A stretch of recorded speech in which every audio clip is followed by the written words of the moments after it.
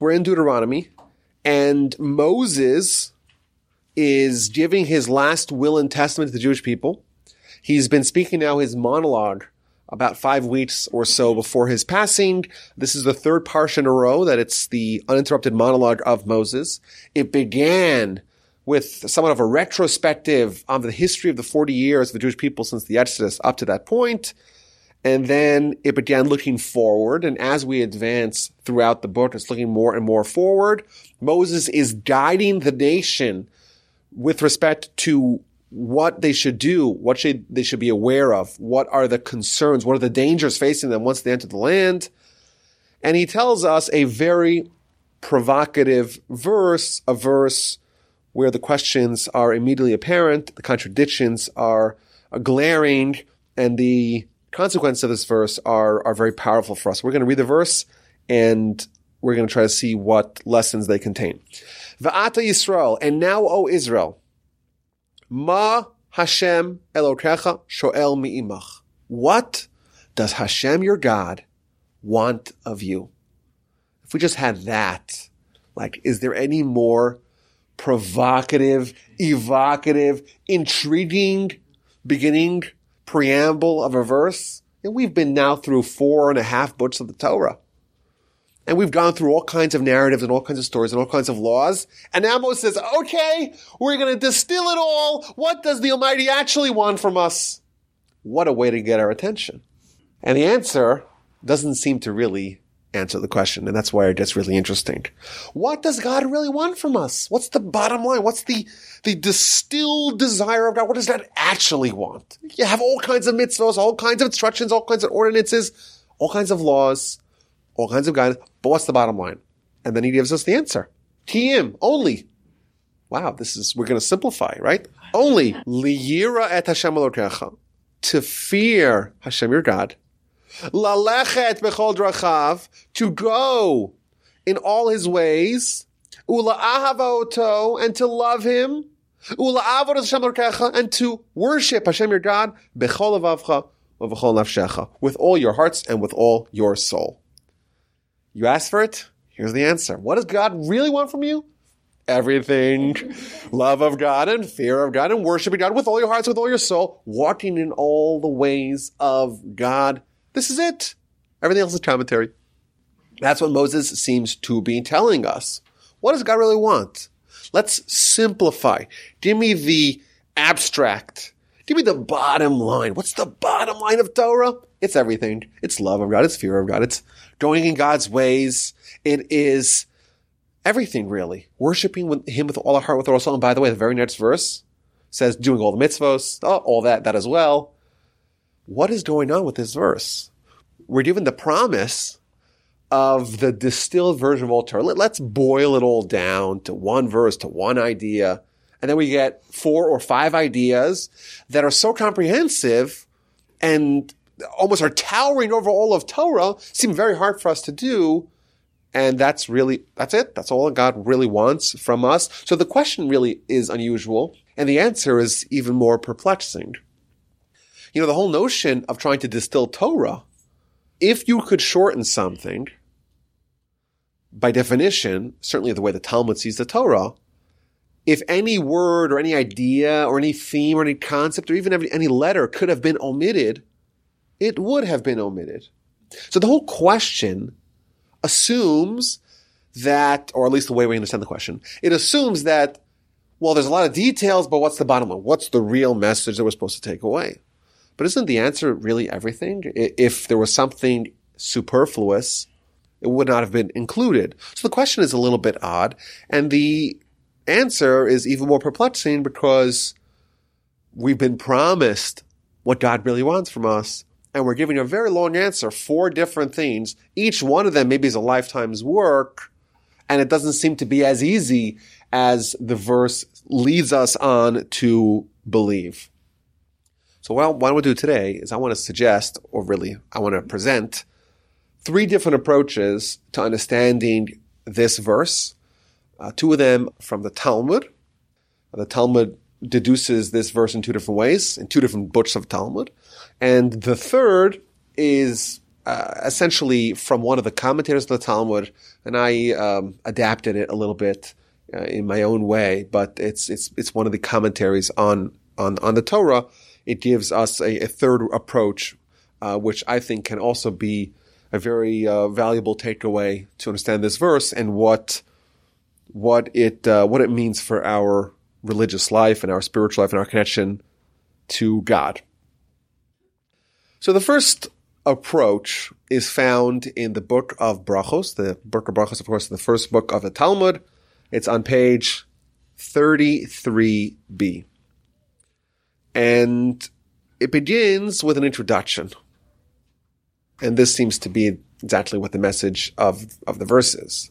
It says, Amar Rabbi Chanina. Rabbi Chanina says, Rabbi Chanina is one of the sages of the Talmud, Hakol b'yedei shamayim, everything is in the hands of heaven, with the exception of fear of heaven.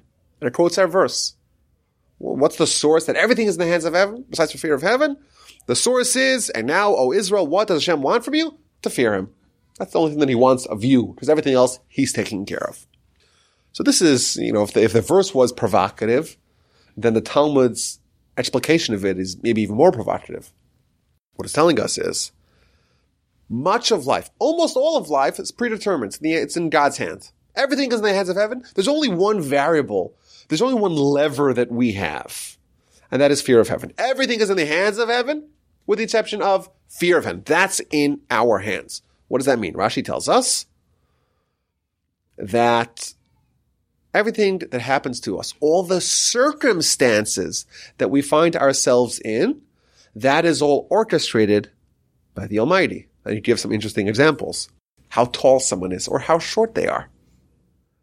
Not something you could really manipulate. It's not in your hands. It's in the hands of heaven. How rich you are, how poor you are. It's not in your hands, it's in the hands of heaven. And as an aside, I will point out that the Talmud of the book of Nida, page 70, I believe it is, it says, well, how do you become rich? Seems to be in conflict. The commentaries say, wait a minute. If it's predetermined by God how rich you are, you can't give me any advice to manipulate that. It's not in our hands, it's in God's hands. That's a separate question, maybe for a different time. In the event that I get invited back, maybe you'll remember to talk about that. Whether you're rich, whether you are poor, says the verse, it says Rashi in explaining this Talmud, is in the hands of God. It's not in your hands. How smart you are, your intellectual capacity. Are you smart? Are you a fool? In the hands of God. Your color complexion. Ain't that interesting? Rashi is telling us, again, the list of things that he is delineating here that are in the hands of heaven. It's the color of your skin. Are you white? Are you black? It's in God's hand. It's not in your hand. All that's in the hands of God. However, whether you are a tzaddik, you're righteous, or you are a rasha, or you are wicked, it's not in the hands of heaven. Rather, that God delivered to us. We have the choice. It's in our hands. And he gave us two ways, two paths to choose. Do we want this path? Do we want that path? Do we want life? Do we want death? We have to choose, and we are urged, we are coached, we are encouraged to choose fear of heaven. It's like a very provocative statement in the Talmud that there's really only one thing that we have. Our free will is in one band. The band is only fear of heaven or the opposite. That's it. And therefore, the message that Moses is conveying here, he really is cutting off the verse at the beginning, right? What does God want from us? To fear heaven. That's it. And the rest of the stuff, maybe that's, those are appended to the actual idea, but it's just fear of heaven. And even those things, maybe they're included in fear of heaven. That's what the Talmud says. And then the Talmud asks the question, is fear of heaven really something which is so easy? It seems like it's really hard. Is it easy? Is it hard? The verse seems to imply, what does God really want from us? And the answer seems to be something really easy. And then it says fear of heaven. And now we find out that that's the only thing that's in our hands. That's the only lever that we have to manipulate. And it seems to imply that's very easy. But we know it's very hard. It's so difficult to have fear of heaven. Of course, God is invisible. Talmud tells us in the book of Brachos, page 10a, he's invisible. We can't see him. He can see us, we can't see him. And therefore, all these doubts and all these crises of faith can exist. The world around us, which according to our philosophy, it's distractions, it's the test, It's the challenge. It's the maelstrom in which we are placed that causes all that confusion. In fact, the Hebrew word for world is olam, which is the same word for distortion or illusion. Interesting. We're put into a world where God is masked. God is hidden. God is beneath the surface, behind the facade. And yes, we could sense him. Yes, we could connect to him. But we don't have that same visceral or visual or tangible or palpable connection as we do with the world around us. It seems like it's really hard to be fearful of God.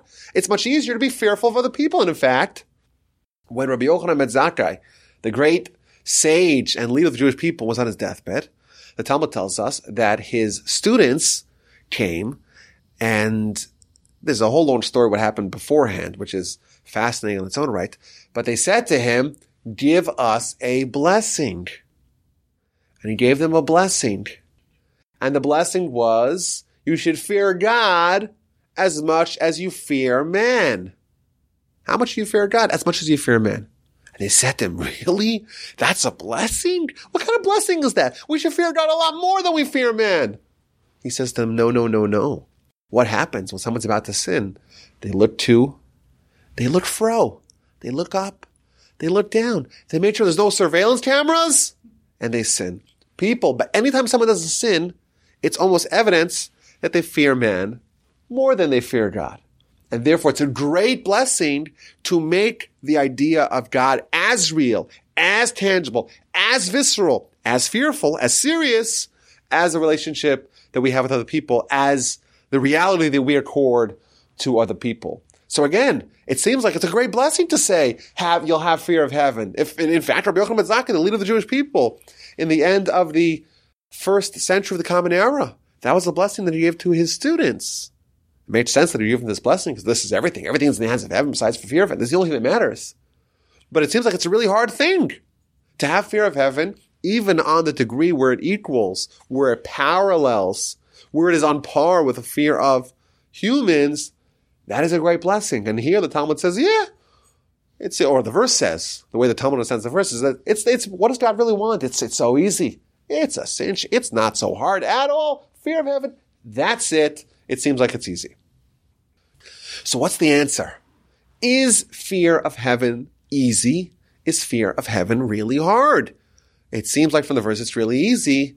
It seems like from all the other sources that we know that it's the only thing that matters, that it's the great blessing that Rabbi Yochanan ben Zakkai accorded to his students. It seems like it's really hard. Which one is it? Says the Talmud. Yes. Who's speaking over here? This is, of course, the monologue of Moses. Moses speaking to the Jewish people. For Moses, fear of heaven is really easy. It wasn't so hard for him at all. It was very easy. And therefore, Moses is speaking from his perspective. And he's telling the Jews, I don't get it. What's wrong with you? Is this really so hard? Is this so hard? All God wants from you is to be fearful of heaven. For him, it was so easy. For us, indeed, it is a challenge. But for Moses, it was so easy. And he gives an example. He gives a mashal, a parable. It's a parable to a man who gets a knock on his door. Who's there? It's the neighbor. What does the neighbor want? A gold chalice, a gold vessel is very large. Do you have a gold bathtub? So, if you have a gold bathtub, it's very easy. I have one. No big deal. If you don't have a gold bathtub, it's very hard. And therefore Moses, who had fear of heaven, to him it was very easy. He had the large, very expensive gold vessel. For us, we don't have it, and therefore it is very hard. Thus concludes the Talmud.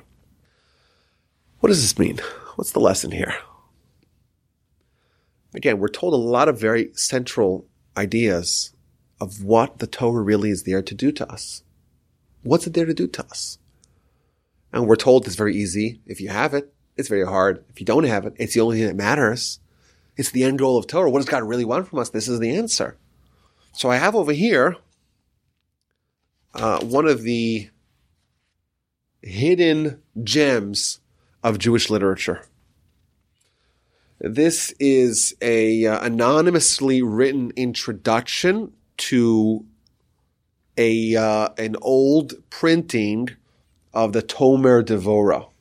Tomer Devorah is one of the classic books of Musar and Kabbalah, written by Rav Moshe Cordovero.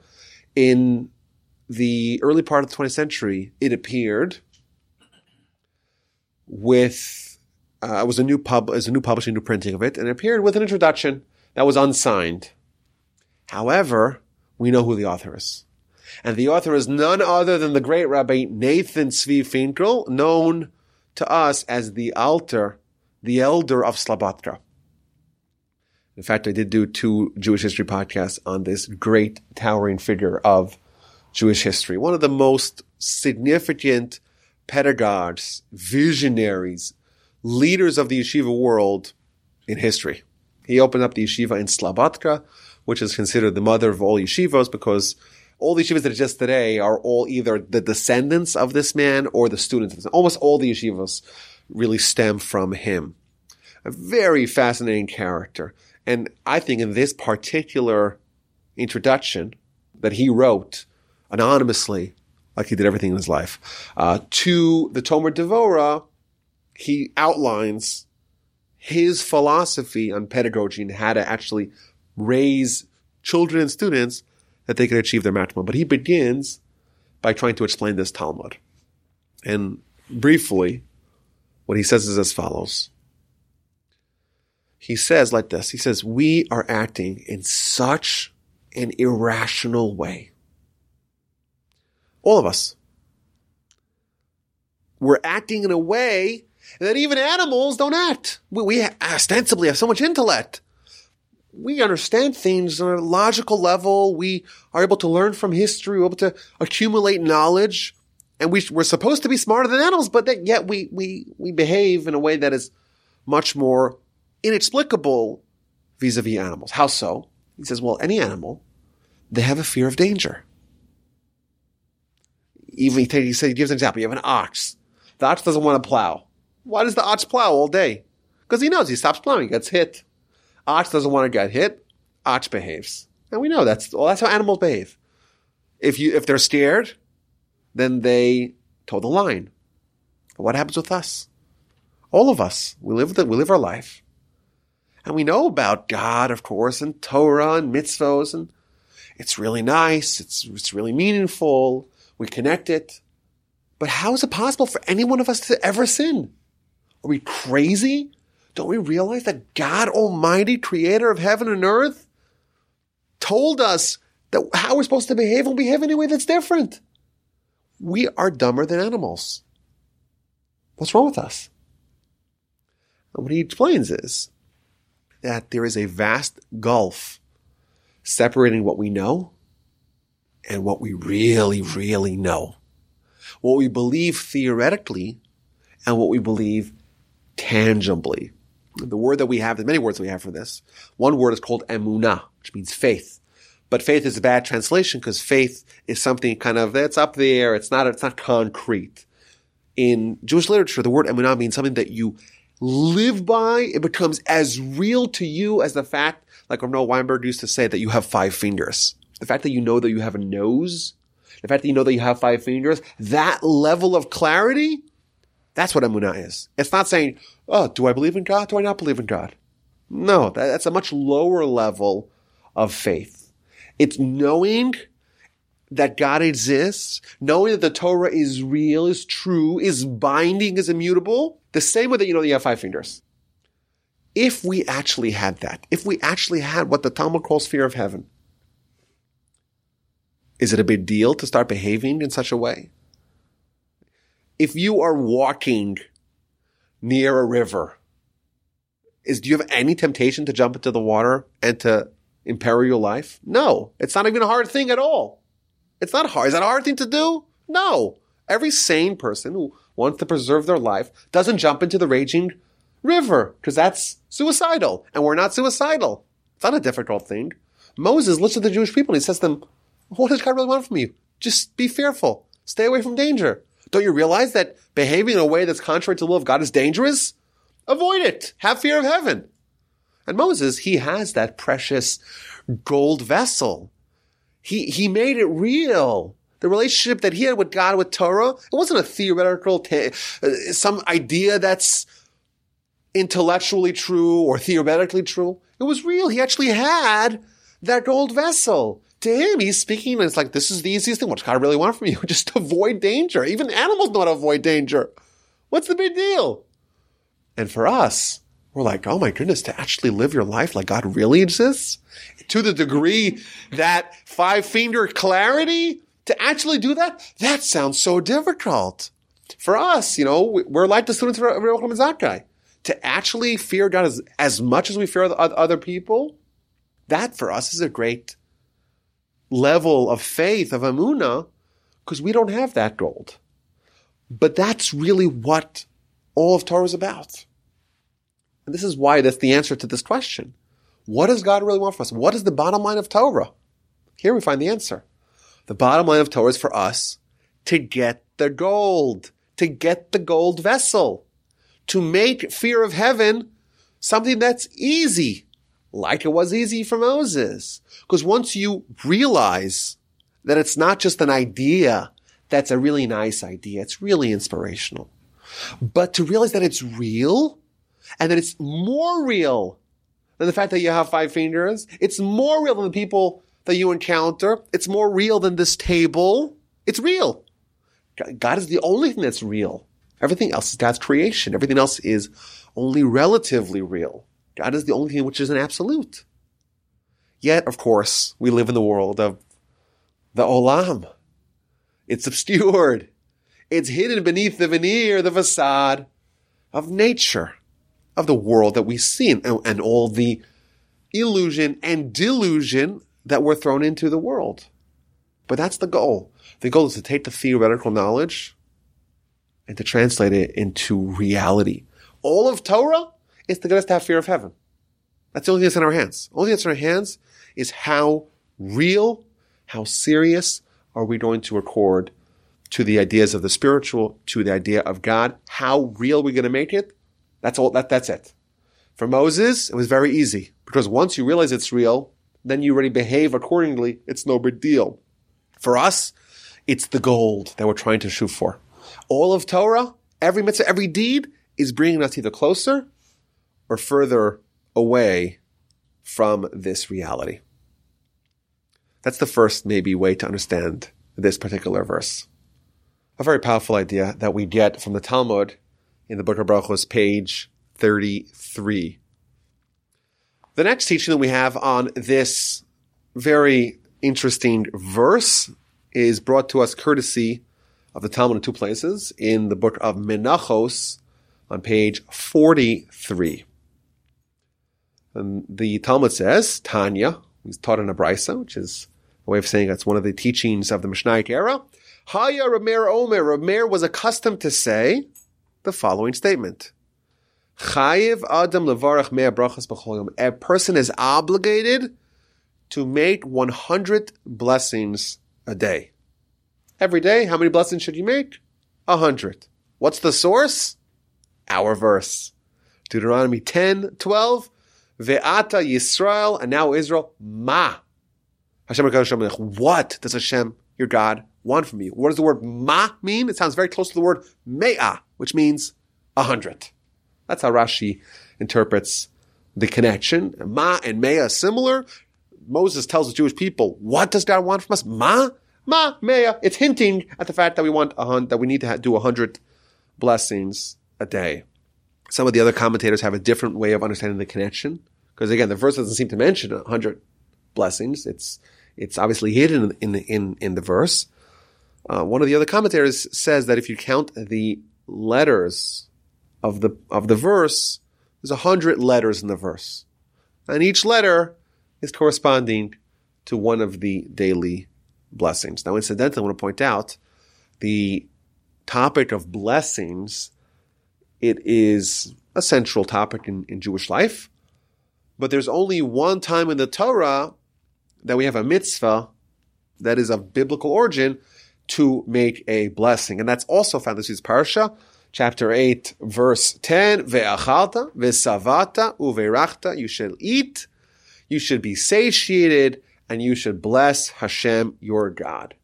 And in fact, when we have the Birkat HaMazon, which is the after meal blessing, when you eat a meal, not just snack, eat a meal, you're satiated, then you make a blessing. It's also found in this week's Parsha.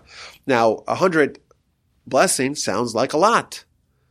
But the truth is, if you open up a Jewish prayer book, you'll notice that we have 3 daily prayers, 4 on Shabbos and festivals and holidays, 5 on Yom Kippur.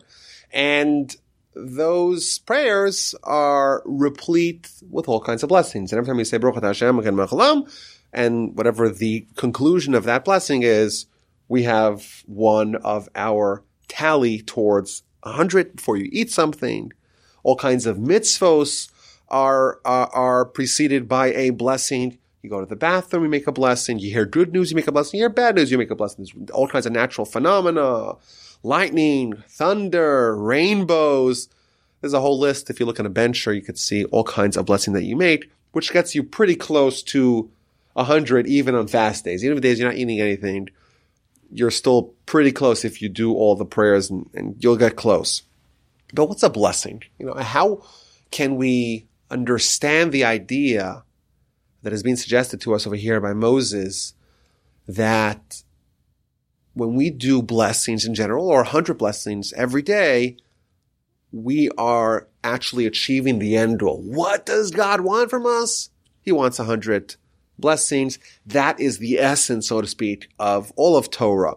Now, in general, the idea of a blessing can be very easily misunderstood, because God doesn't need us for anything, really. We don't believe that God needed something, or again, that's maybe a tricky theological question, but the whole idea of God needing something, that's, at least in the simple sense of Jewish philosophy, that's not something that we believe. God doesn't need anything from us. Everything we're doing is for our sake, for our benefit, for our good.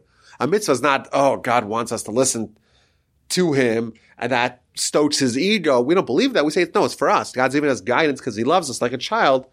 When you offer advice to your child, it's in the child's best interest, because you care for them and you love them and you want the best for them. And it's important for us to banish and dispel the notion that when we are doing a blessing, we're doing something for God. No, it's really we're doing something for us. But the whole concept of a blessing needs to be understood. What exactly are we achieving? What are we unlocking when we do a blessing? So I think there's probably a lot of different ways to answer that question. So for example, the Talmud book, also book of Brachos. Brachos means blessings after all. So it's quite natural you'll find some insights to this question in the book of Brachos on page 35a to b, where it turns the page. It quotes 2 verses in Psalms. One verse says that the earth and everything that is inside of the earth belongs to God. A second verse says that the heavens, they're for God. The earth, he gave to us. So again, one verse says that the earth and everything that is inside the earth is God's. And then the second verse seems to contradict that.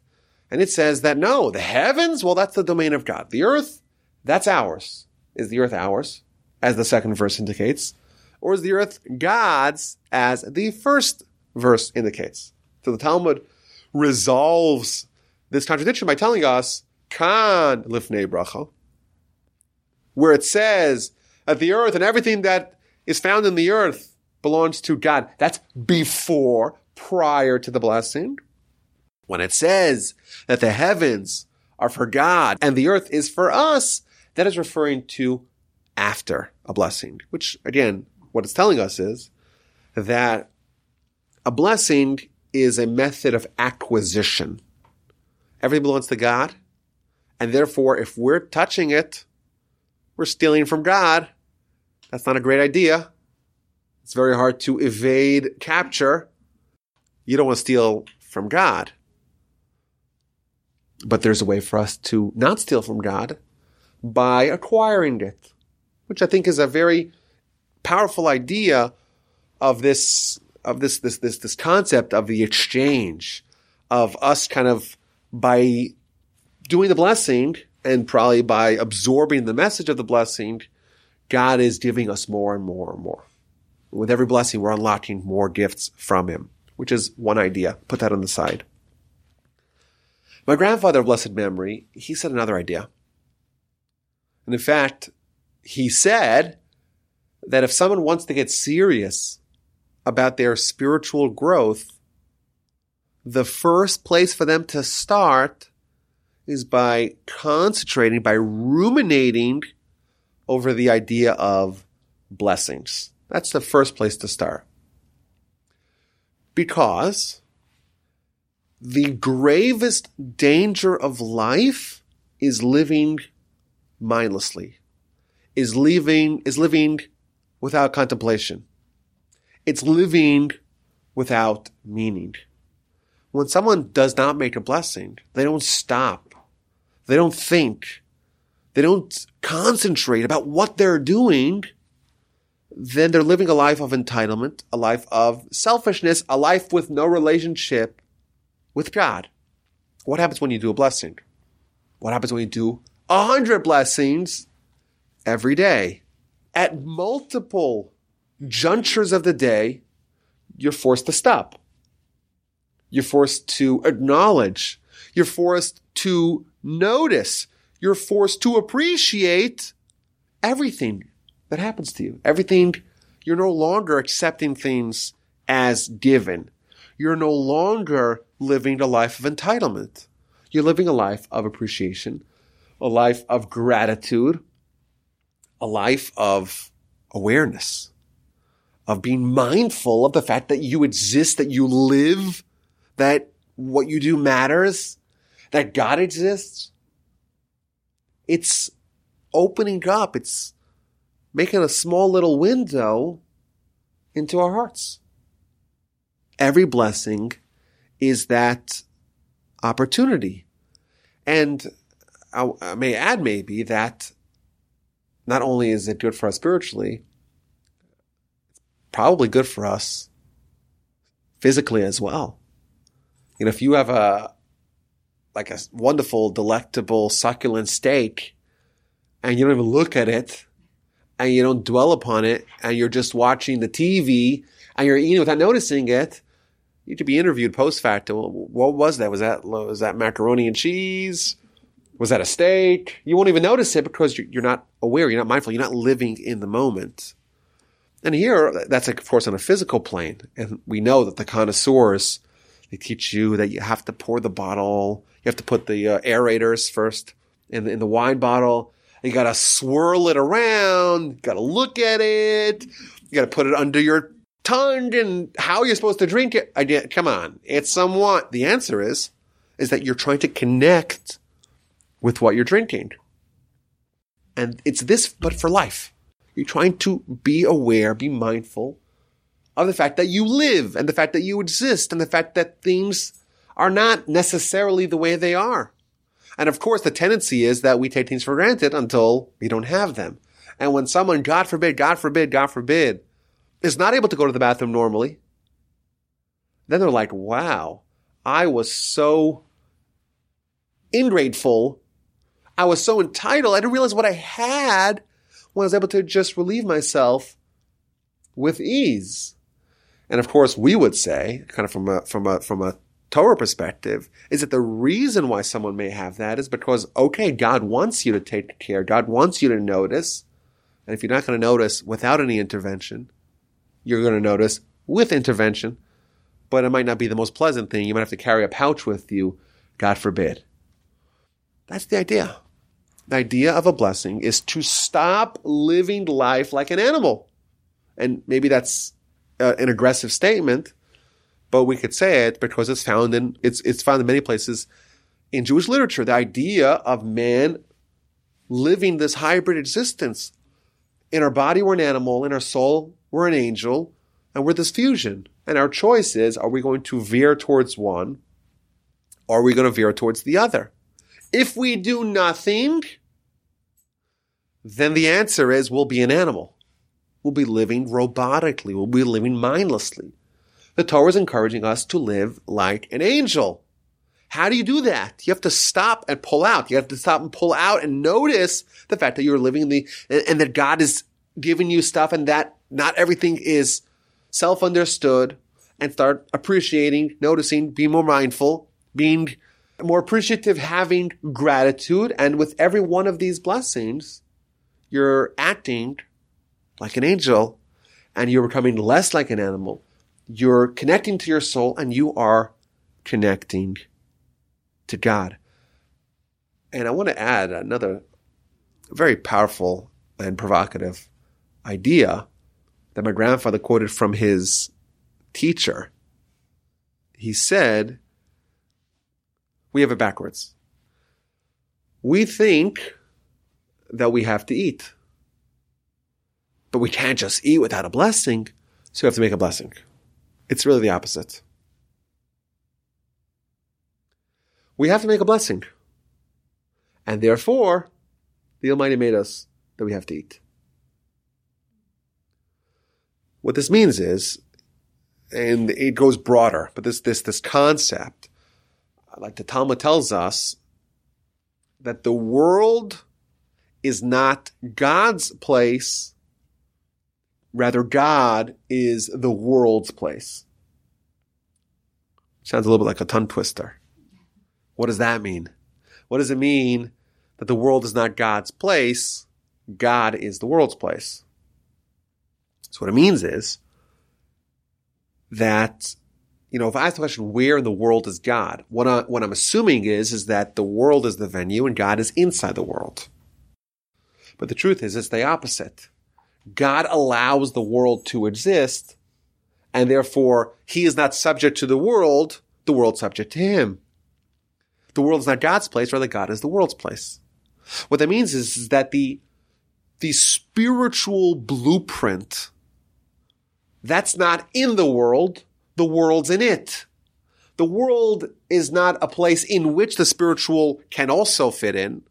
Rather, the world is manipulated to fit the spiritual, not vice versa. Meaning, if we said, I have to eat, those are the rules of the world. Okay, let's add a little bit of a spiritual spice to that. Let's make a blessing. That would have it backwards. That would assume that the world is God's place. But really it's the opposite. It's the spiritual comes first. And everything in the physical world is created in a way to fit in to the spiritual agenda that preceded it.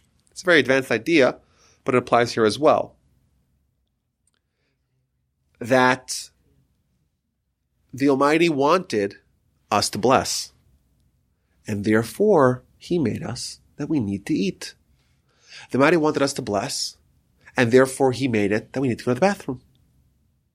The Almighty wanted us to bless, and therefore he created the opportunities that we can bless. Just as an aside, my grandfather brought this idea, by the way, as well for the mitzvah of honoring your parents. Again, we assume we have parents, right? You have to have parents.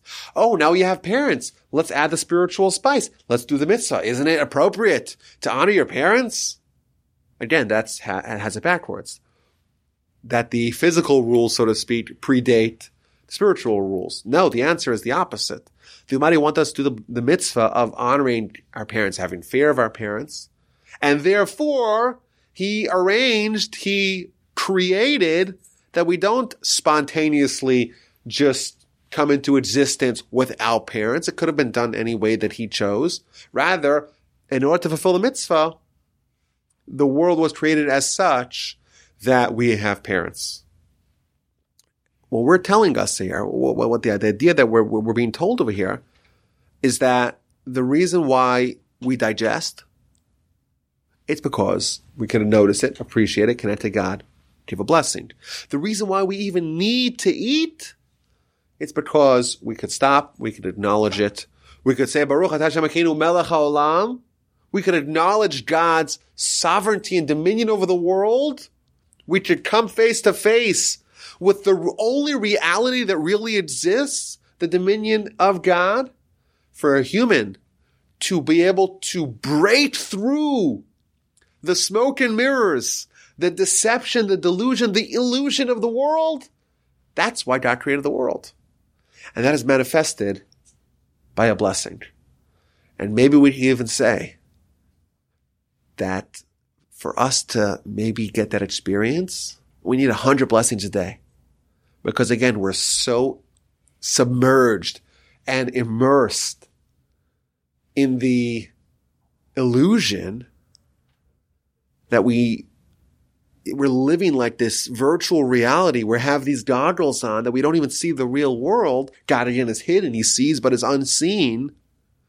That we have to batter this idea again and again, 100 times a day. Maybe once we'll take a notice. 36,000 times a year. Maybe we'll actually take something home. We'll actually take the lesson home. We'll actually stop and make a blessing once and acknowledge the powerful and mind-changing insight that is found in every single one of those 36,000 blessings. That's all that God wants from us. That's the whole purpose of the world. To have this encounter with God that we find in blessings, that is the goal. And Moses conveys this to the people. What does God want from you? 100 blessings? Take the lesson of the blessings home. I want to conclude with another idea of how to maybe understand this verse. Again, the verse said to us, Moses ostensibly is going to give us the bottom line. What does he actually want from us? And it lists 4 different things. To fear God, to go in God's ways, to love God, and to worship God with all our hearts and with all our soul. Maybe we can suggest that what this is telling us is that, of course, all of Torah, that's all still true, right? That's all still the will of God. We say the Torah is the will of God. And that's not found in this verse necessarily. This is one verse out of thousands. 5,845 to be precise. So there's a lot of verses, and all that is the will of God. So what is special about this?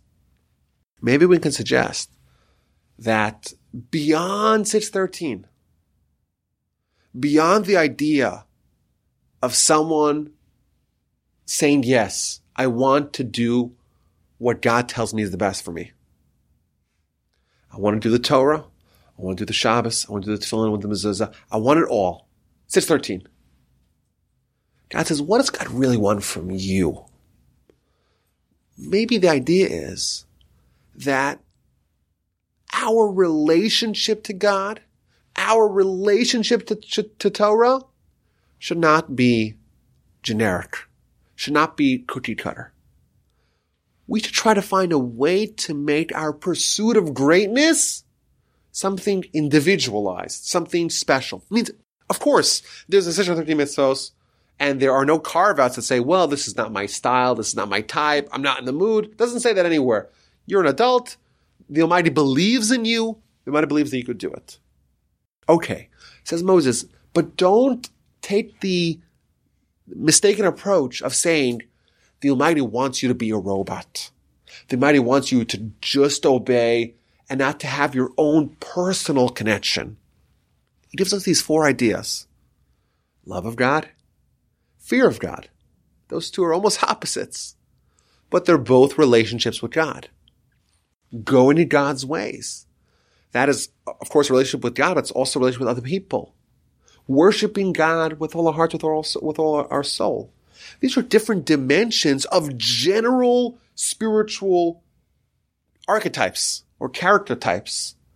And what it's telling us is that we should try to find our own spiritual niche beyond what's obligatory to all. What's my area? What is the role that I need to play? What is my mission? Where do I need to make my own mark on the world and on myself? And this is, maybe we could say yes, it's interesting. All these things are actually mitzvahs in the Torah. But they're general character types. And we see this, for example, all the great giants of our history, even going back to Abraham, Isaac, and Jacob. We look at them as, the paragons of spiritual greatness. Yet we know that they were very different. Abraham was all kindness, and Isaac, his son, is almost the exact opposite. He's all judgment. And the obvious question is, I don't get it. Which way are you supposed to do? Which way does the Torah tell us? Are you supposed to be like Abraham? Are you supposed to be like Isaac? Was Abraham imperfect? Was Isaac imperfect? We say no. We say that both of them were perfect. Well, how could it be that they're both perfect and they're both almost opposites? The answer is like this. Both of them, and by the way, the Talmud attests to this. The Talmud book of Avodah Zarah, page 14. The Talmud attests to the fact that Abraham and Isaac and Jacob, all of them obeyed all of Torah. In fact, prophetically, or maybe some other way, all of them obeyed not only all 613 mitzvos, even the rabbinic laws, says the Talmud. So they all did 613, so how'd they end up being different? The answer is that each one of them was different. They had different character types. They had different proclivities. They had different drives. They're a human is not a robot. And certain humans excel in certain areas and are drawn to certain areas and have to build their spiritual world with a certain flavor, with a certain style. Abraham was more about being gregarious, being loving, being overflowing with goodness, with giving to everyone. Doesn't matter who they are. They could be pagans, doesn't matter. If you walked into Isaac's circle and you were a pagan, he'd smack you up. He'd chew you up. Is he any worse than Abram? No. He was more of a, secluded consolidator, an internal person. Again, this is probably sacrilegious to say, but it seems like that Abraham is more of the extrovert and Isaac is more of the introvert. And of course, Jacob is this hybrid. That's what Jacob's considered the greatest of them all. He's able to play in both fields. But the point is that your spiritual identity, your spiritual persona is more than just, did I check the boxes? What it's telling us here is that there's different ways for us to direct, to focus our spiritual energy. And here we see 4 of them. What does God want from you? What does He want from you? You, yes, of course, everyone, all of us, we have our obligations that are uniform. But we have to find a way to create who we are and what we spiritually stand for beyond the 613, and we're given 4 options. We have the people that are drawn to love. Maybe that's the Abrahamic type. We have people that are more drawn to fear. We have the worshiping God with all our heart, with all our soul. And we have walking in the ways of God. All of them, of course, are mitzvahs on their own right, but they're also personality types, but not personality types, but maybe personality types that are channeled to create a certain spiritual identity. It's another idea that, of course, is a comprehensive theme that can fit into this verse. And we have, I think, 3 very powerful ideas that are shared to us by the sources, by the Talmud, and by the commentators. The first one, like we said, was the idea that what God really wants from us is fear of heaven. That's really the only thing that we have. And it's really, really easy if you have it. And it's really, really, really hard to get it. And everything that we're trying to do is striving to get that. And once we get it, once it becomes real, it's very easy to actually behave and abide by the dicta of fear of heaven. The second idea that we saw is the idea of 100 blessings. And it's the spiritual transformation that is inherent in the concept of even a single blessing and how it is a paradigm shift in how we live our life. And finally, we saw a third very powerful idea, and that is that beyond what is obligatory to all, we each need to find our own identity, our own carve-out, like Abraham, like Isaac, like Jacob, like the Gaon of Vilna. Very different characteristic than the other great leader of the 18th century, the Baal Shem Tov. Very different. Well, which one was greater? Each one of them identified their mission, their unique mission that God made for them, and their unique way of connecting to God, and they pursued it. And they did not follow a cookie-cutter generic approach to greatness. They pursued greatness on their own way in one of these 4 areas. Very powerful. 3 different approaches to understand this very intriguing and very powerful verse. What does God want from us? What does He really, really want from us? He wants us to fear Him, to walk in His ways, to love Him, and to worship him with all our heart and with all our soul. My email address is rabbiwolbe@gmail.com. You can send me an email if you have any questions, any comments, or if you just want to say hi. And thank you for listening, and I'll see you next time.